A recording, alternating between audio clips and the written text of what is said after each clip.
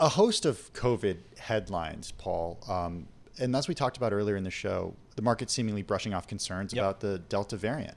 Yeah, it really is, and I think definitely some concerns there. But I think the focus, at least on the near term, has been earnings, Yeah. and has been the Federal Reserve, and all of those things are supporting. It's kind of the narrative we've had for a while now. Well, let's get right to it with Tanya Winders, the president and chief executive officer of the Allergy and Asthma Network. It's a nonprofit organization with the mission to end the needless death and suffering due to asthma, allergies, and related conditions through outreach, education, advocacy, and research. Tanya, thanks so much for joining us from Nashville, Tennessee. How are you doing today? I'm doing great. Thanks for having me. How has your mission changed in the last 16 months? As you're not just battling allergies and asthma, but COVID as well. Yes. Yes. Well, any individual who's living with a compromised immune system or respiratory system, we know has greater complication from COVID. And so over the last 16, 18 months, it has taken center stage for our community. And we have listened to that community and responded accordingly by developing education materials and awareness materials, and then taking those to the most underserved communities. And it seems to me, Tanya, from just following this line of the pandemic, that it has just exposed the healthcare inequalities in this country, perhaps even more so. What are you finding as it relates to COVID-19, the pandemic? Now it's all about vaccinations.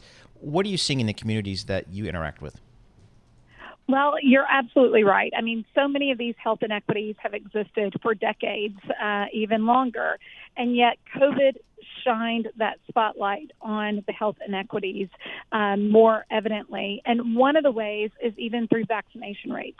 So if we go from one zip code to another in cities like Atlanta, Chicago, Prince George County, Maryland, literally one zip code away, you can have vaccination rates higher than 70% versus vaccination rates of lower than 20%. And again, so much of that is driven by these factors that are driving health inequity, whether that be poverty, education, access to health care, food insecurity. There are a host of different reasons why health inequities are occurring. Well, here in New York City, as we've been talking about all day, the city is going to require restaurant patrons to show proof of vaccination. Paul and I were talking about this as whether or not it will be some sort of impetus to get people vaccinated. I'm wondering, when it comes to health inequities, what health officials need to do to make sure that there isn't this disparity, because the vaccination is there, it's free. How do we get it to these people who haven't gotten it yet? Well, this is the shocking thing, is that just because it's quote unquote free doesn't mean that people are going to take advantage of it. And so we have to establish connection through a trusted messenger in their community.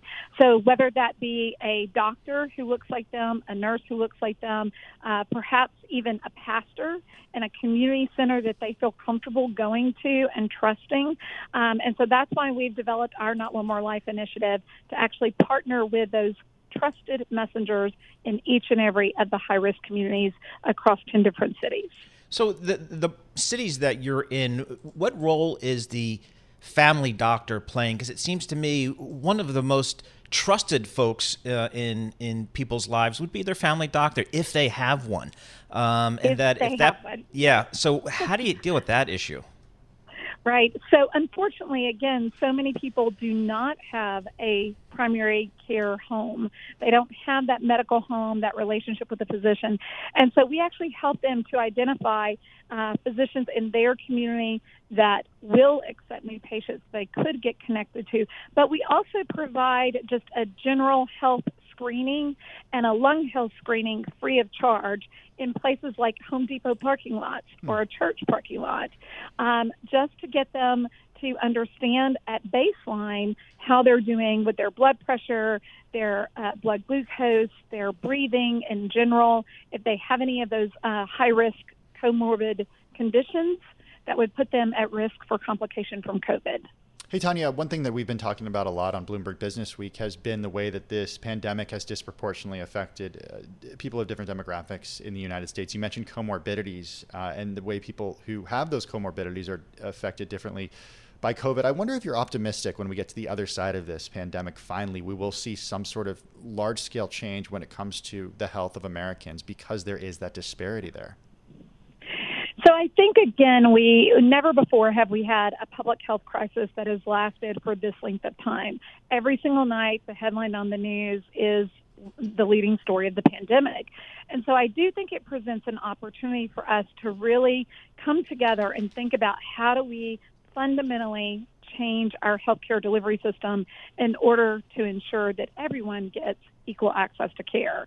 So now is the time, and I certainly think that there are many opportunities for improvement that we can recognize. Just real quickly, 30 seconds here. What's working? What are you guys finding that's working well?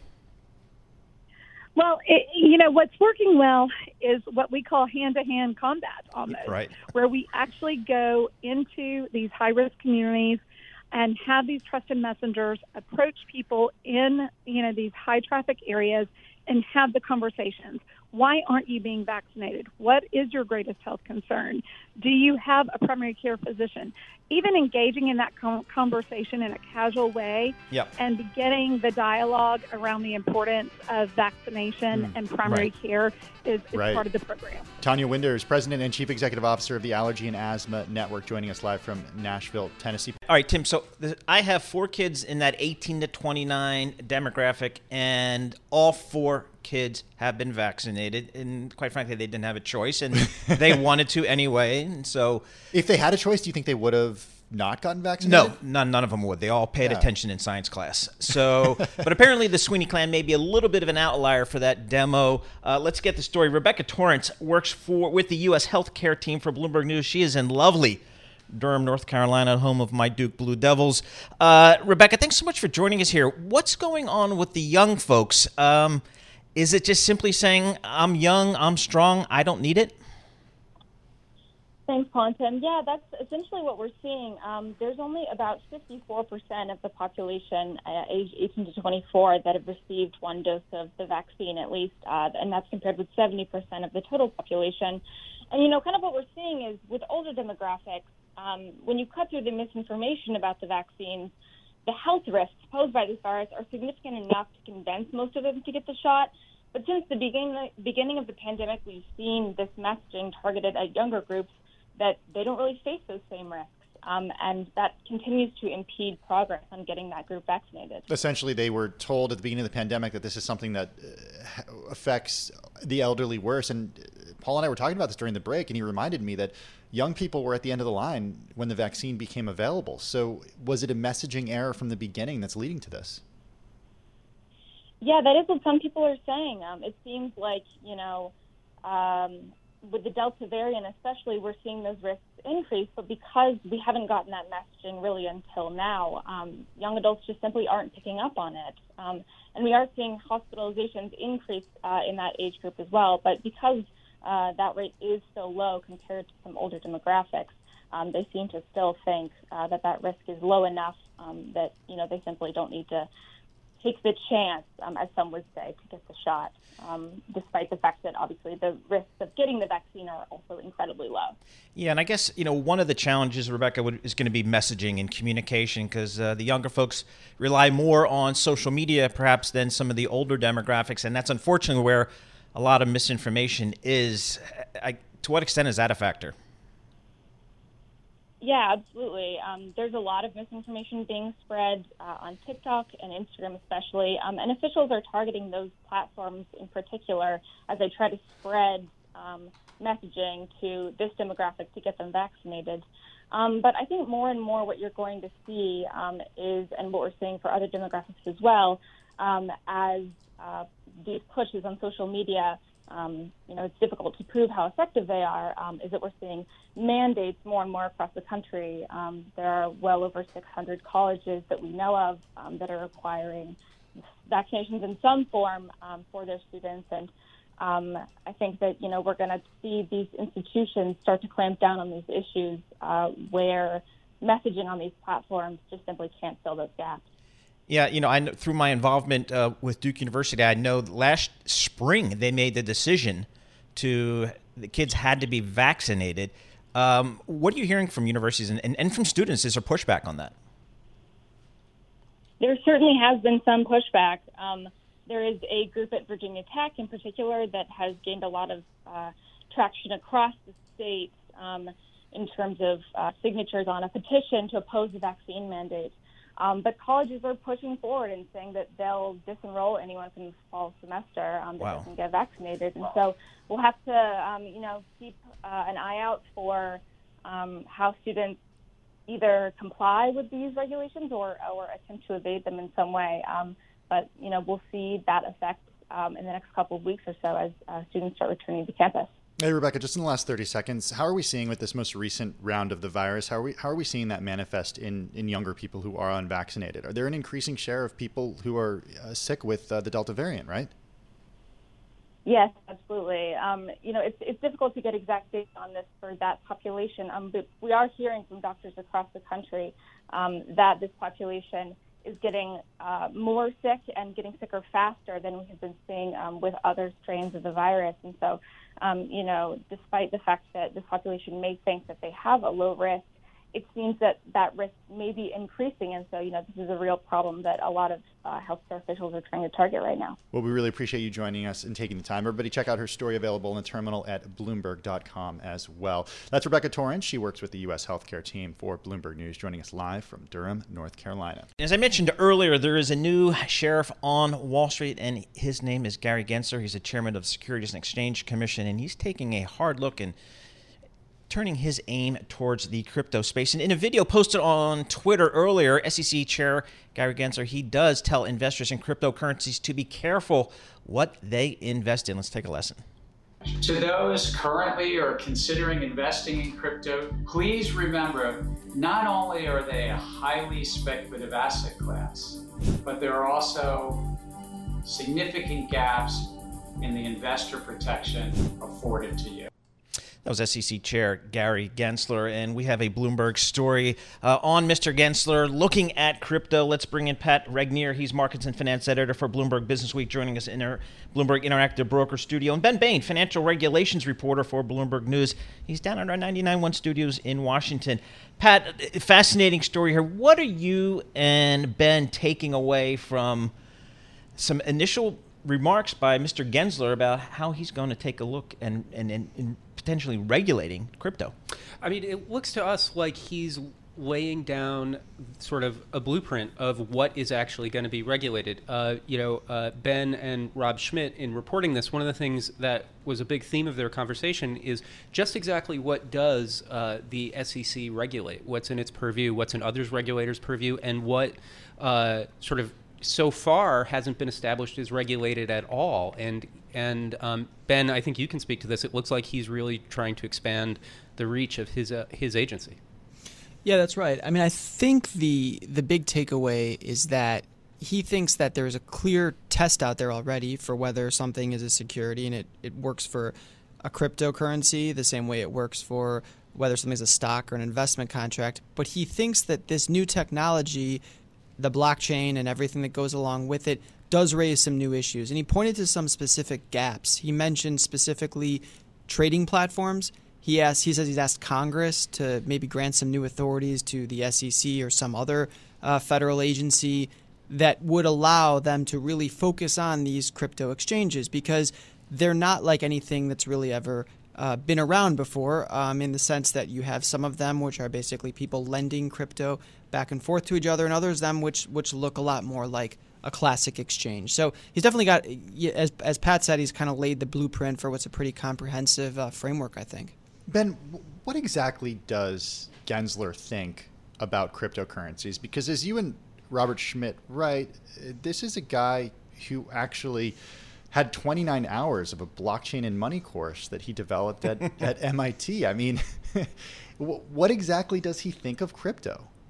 I think what we took away from the conversation was that he's of two minds. One is that when it comes to the technology, he's fascinated by it. He's interested in it. He says something to the effect of he leaned into it when he was teaching courses in it for 3 years, which, by the way, have gotten millions of views online, these courses he gave on the subject. That's one area.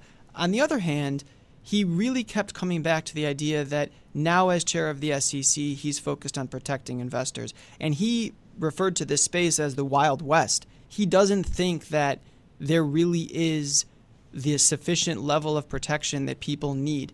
And he said he's going to level everything that the SEC has to get it there. So he's already got at least 7 different areas or initiatives kind of underway, looking at everything from some of these initial coin offerings to how to handle custody to a Bitcoin ETF potentially eventually. The SEC is kind of already churning and trying to kind of put something together that he thinks is going to fill the gaps that are existed. You know, one thing that was really striking to me in this story is that a lot of people have been in the crypto industry have been very excited about him being at the SEC because he knows so much about it. And I think the presumption from some people has been, because we understand, their thinking is that because we understand that being unregulated is core to this. If someone else understands what we're doing, he's going to have light touch regulation. And I think, bless your heart for thinking that if somebody understands your industry very well, they're not going to want to regulate it. Yeah. And Ben, one of the issues that you point out, and it's just a vexing one, is kind of, who does regulate what? It feels like it might be kind of a regulatory kind of land grab here between the SEC, the CFTC, and whatever new groups Congress may create. Does Gensler feel like the SEC is the proper and primary regulatory body?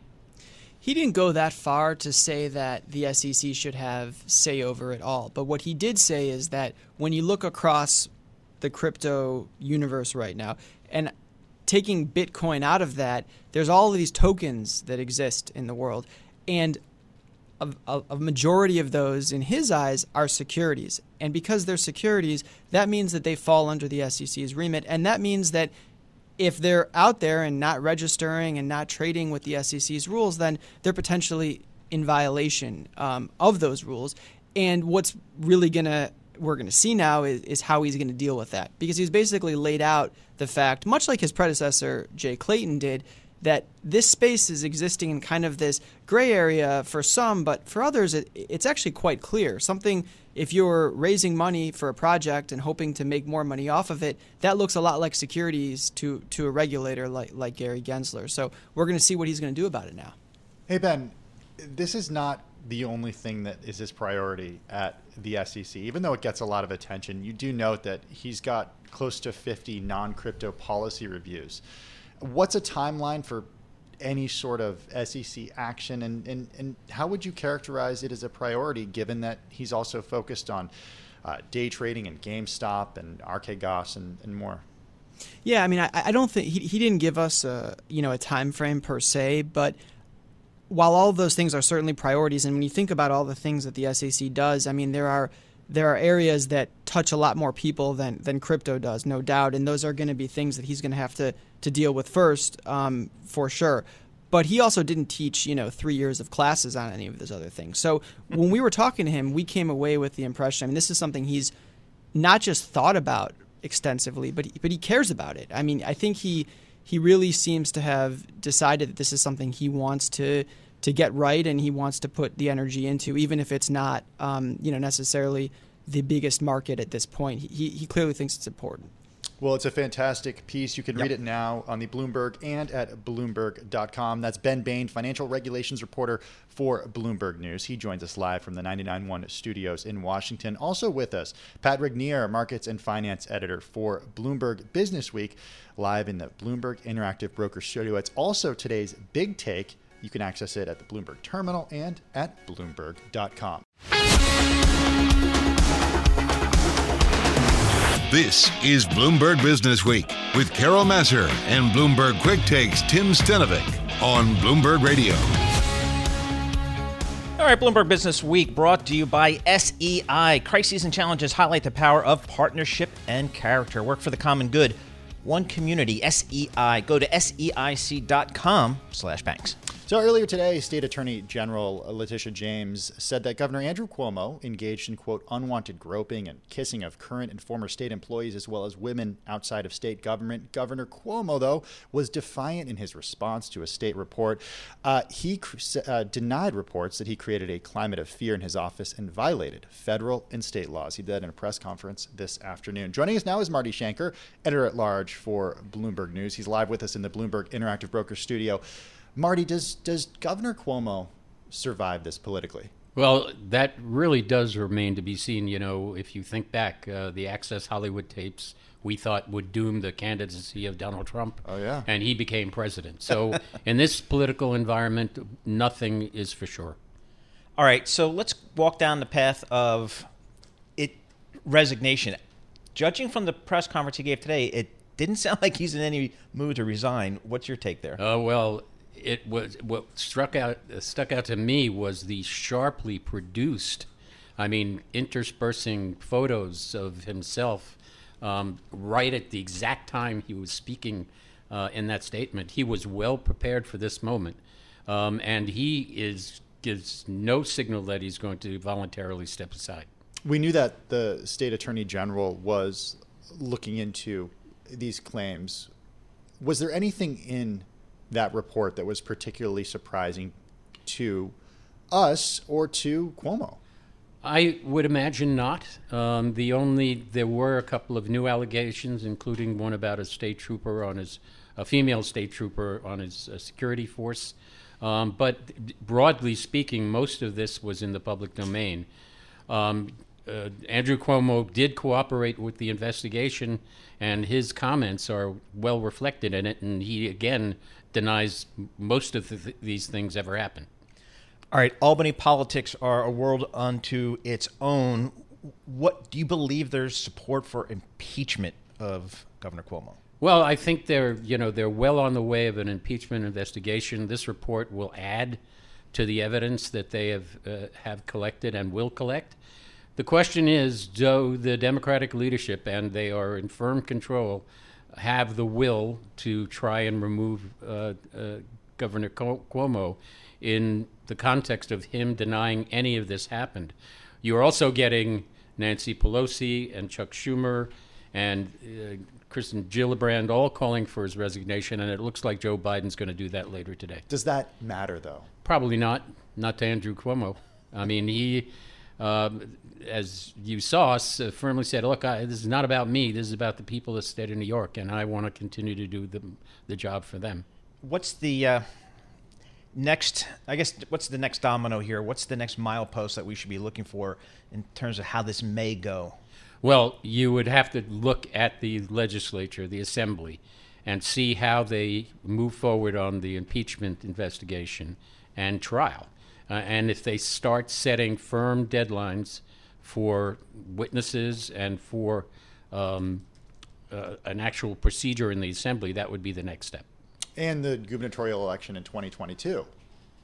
Any indication that if he doesn't resign, if he's not removed from office, he perhaps would be challenged by somebody who could actually unseat him? Yeah, I think that's quite possible. You know, in a poll in early July showed fully 2/3 of New York voters don't want Andrew Cuomo to run again. That said, his name recognition and a reservoir of goodwill would make him a formidable candidate for governor in my view. What's the sense of timing here? I mean, is this something that's going to drag on, or can, in fact, the assembly move quickly? It's going to drag on. Okay. I mean, and, it's important to remember that these charges in the laws that were broken are civil laws, not criminal laws. So there will probably be people pursuing similar civil suits against Cuomo, but he is, not charged with any criminal conduct. He mentioned those civil suits in his press conference today. What should we be looking for in terms of who's suing him and what they could actually uncover?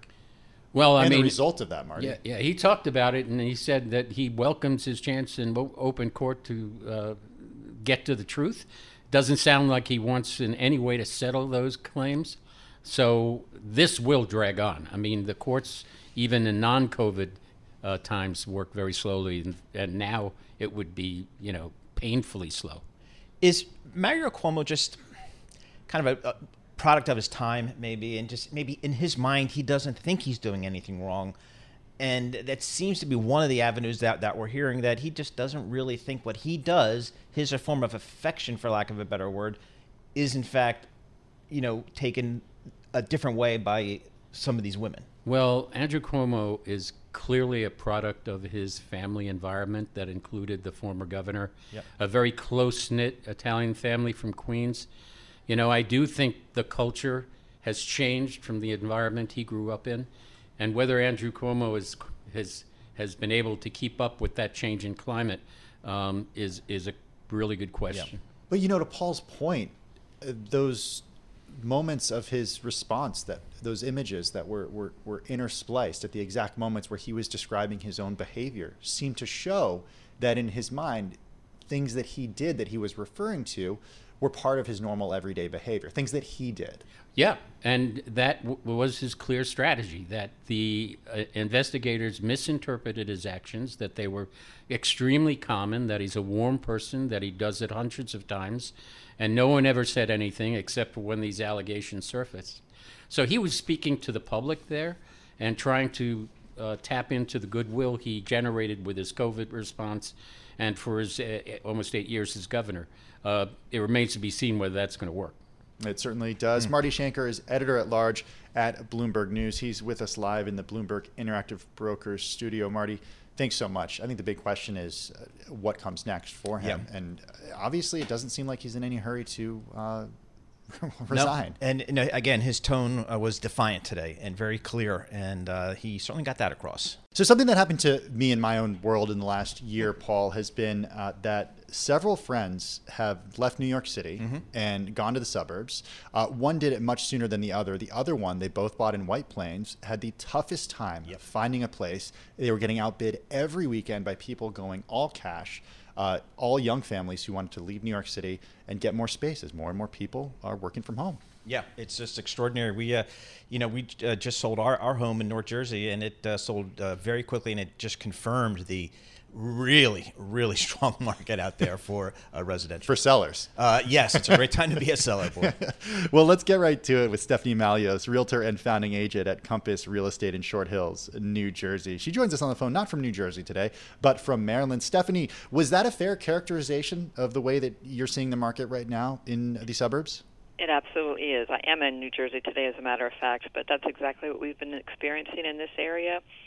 South Orange, Maplewood, Summit, Livingston, Chatham, all the counties, Essex, Morris, Union counties, have all seen a tremendous amount of activity from people kind of accelerating their timeline on maybe they were going to move in 3 to 5 years, and now they're moving right now. So, Stephanie, I want to get a sense of kind of some of the drivers here. My guess is it's some combination of, historically low interest rates in the mortgage market, plus the pandemic and the need for space and people rethinking working from home and all of that. So as you talk to your clients, what are you hearing as the primary driver? Well, for a lot of them, they've been working from home, but if they have kids, they've also been schooling from home, and that is really sort of untenable in a 1 or 2 bedroom apartment with 2 adult parents working from home and 1 or 2 kids schooling from home. It's just not possible. I mean, it's possible, but it's not fun. One of the challenges, though, that comes with such a hot market is the people who are selling need somewhere else to go. And I wonder, when prices just get so high as they've continued to climb, that people who do want to move somewhere else and already own, they are priced out of their own area because prices have gone up so much. That's absolutely happening here, but there's been a huge growth of luxury apartment rentals built in the region. Anywhere where you could sort of stick 100 or 200 units in a little funny area, people are building them, and here they are, they're ready. So number of people in certain generations that would never have considered renting because it's just sort of against the law to rent and pay somebody else's mortgage. That mindset has changed quite a bit, especially when the tax laws change and you could no longer write off more than $10,000 of your property tax. And in this area, don't remind me, please. Yeah, no kidding. Me too. So they're like, let's just take our money off the table. We'll just rent for a year or two. I was just with somebody today who's scaling down from a $4 million house in Short Hills, thinking they'll rent for a year and see what happens. And maybe they'll buy something smaller and renovate it, or maybe they'll relocate. They don't know, but they like the fact that they can be liquid and act quick when they're ready. Stephanie, what do you think would or will derail this hot market? Well, interest rates going up doesn't help, but often that stimulates people to act because funny enough, as interest rates stay very low or when they're declining, everyone thinks they have all the time in the world to find something. And when they go back up, that's when they realize they missed the bottom, and they better scramble and get in. So sometimes having low interest rates doesn't spur activity, but in this time period with school about to start, anyone with children going into school this year, they want to make sure their kids are going to be in a seat. And that's not necessarily guaranteed in the suburbs, but I think a lot of people think there's a better likelihood that they'll be in a seat in a classroom with a live teacher in these kind of areas where schools have always been very highly prized and focused on. You mentioned a lot of areas that have been of interest to a lot of people for years. I'm wondering, are there areas now that people should be paying attention to if they get priced out of the summits and the short hillses? Well, a lot of those people are actually moving to Harding Township, which is also known as New Vernon, which is very low taxes and very big properties and large homes, because they realize that the need to be close to the commute is no longer as important to them. So they're more willing to go sort of a country route as opposed to the suburbs, whereas someone coming out of Brooklyn or Jersey City, they might not be quite prepared for a 15-minute drive to civilization, like a supermarket. But for someone who's already lived here, they kind of get it. So if they really don't think they need that, they're willing to make that kind of a trade. And especially, you're seeing a lot of people who normally would be thinking about scaling down at this point or downsizing. We call it right-sizing. But they're thinking, let's go to a bigger place where if our kids right out of college have to move back in with us again, there's room for them. And let's have a pool, too, while we're at it, and a jacuzzi, and maybe even a tennis court. Oh, yeah. My kids are out of the house, and they're staying out of the house, and we downsized, and we top-tick the market is kind of what I keep telling myself. Stephanie Malios, realtor and founding agent, Compass Real Estate, Short Hills, New Jersey office. I'm driving in my car. I turn on the radio. How about you let me drive? Oh, no. Who's gonna drive you home? Honey, please, I'll do the driving. Drive on. Excuse me, I want to drive. Just drive, baby. It's the question that drives us.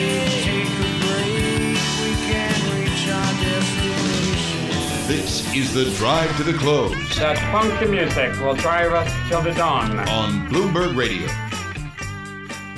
All right, this drive to the close. Boy, looking at this market, driving hard to this close. The S&P up 0.7%, another big move. NASDAQ a little bit softer, going up 0.4%, but still a lot of green on this screen as the market continues to set new all-time highs nearly on a daily basis. But I like talking with our next guest because he looks at things a little bit different. He's not just kind of what I call meat and potatoes kind of equity investors. He looks at distressed situations, event-driven situations, some really interesting stuff. George Schultze, founder of Schultze Asset Management. He joins us on the phone from Rybrook, New York. George, thanks so much for joining us here. I mean, a bunch of us knuckleheads, we just throw money on our 401k and put it into, Fidelity Contra Fund, and we look back 30 years later and we think we're kind of legends. You actually look at some really interesting stuff. What are you looking at in a market that seemingly makes new highs every day? Well, thanks for having me. Yeah, our main focus here at Schultze Asset Management is we observe defaults and distress, and defaults are really down a lot this year. The economy is doing pretty well, but a lot of it is due to really what we call extreme monetary and fiscal policies, including the Fed's buying $120 billion worth of treasuries and mortgage-backed securities each month.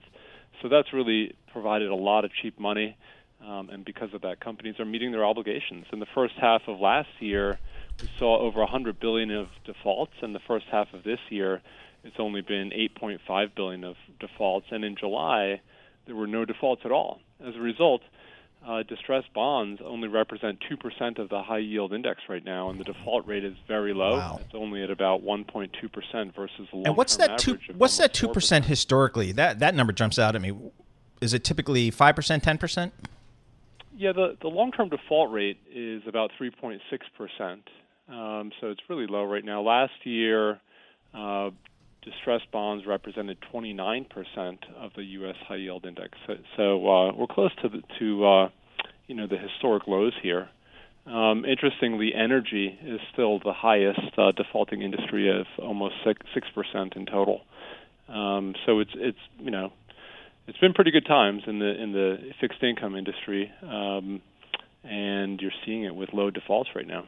So what happens when the Fed stops? What happens when the era of low interest rates and accommodative monetary policy comes to an end? Well, there's really no way to predict, but last time the Fed tried to stop, we had this taper tantrum where there was a dramatic market sell-off, and that forced the Fed back into QE. So we think right now the bigger risk is really inflation, because it'll be very difficult for the Fed to get out of such accommodative policies, and the corollary to all this good news is inflation. We seem to be going from one major crisis to the next, and each time there's a bigger and bigger money printing bailout. So really, the only way to repay all this debt is through monetizing it with inflation by printing more. All right, so what do you guys at Schulte do that, again, looking in the distressed market, where do you go for opportunities? So in our approach at Schulte Asset Management, we look before, during, and after distress. And in times like this, when distress is low, when default rates are very low, we focus on those companies that were previously distressed, that had distressed debt, but then restructured that debt where the former lenders and bondholders got new equity. And many times those companies can be value investment equities, and sometimes they have interesting events that drive them closer and closer to fair value. Give us some examples of those.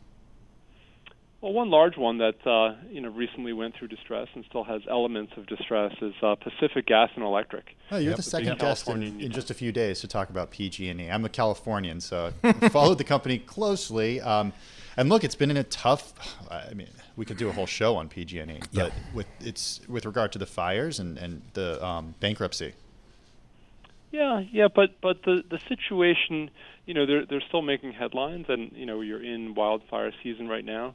But really, with the new laws that were passed in California, as well as the restructuring that occurred, we think it's positioned much more favorably going forward. And ultimately, when they bury all their lines, that'll ultimately be paid for by Californian citizens. So the company will continue to become a much safer and safer utility going forward, although you'll still see these occasional news stories about terrible events and issues as they transition. And with that, usually we think there's a pretty good buying opportunity with the stock. How about, do you look at municipal bond market? I'm thinking areas like Puerto Rico, for example. Yeah, so that's the largest municipal bankruptcy ever. Puerto Rico is still winding its way through bankruptcy. We expect that they'll vote on their disclosure statement this November, and probably most of Puerto Rico will start to emerge from bankruptcy in the first half of next year. There'll be some interesting opportunities there as that island continues to recover.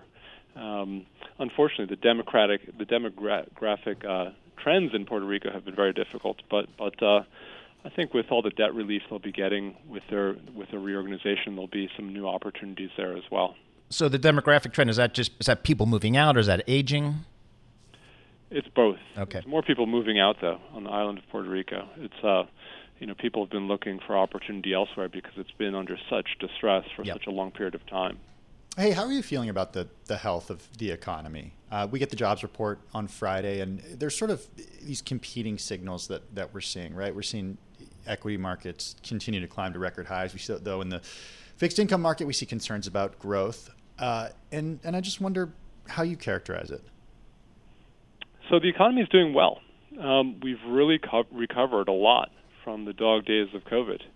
Now we're in the dog days of summer, I guess. But going forward, I think most economists are expecting near double-digit growth into the third quarter. So things are looking pretty good. The question now is, how does the Fed get out of supporting the whole market with 120 billion of asset purchases per month?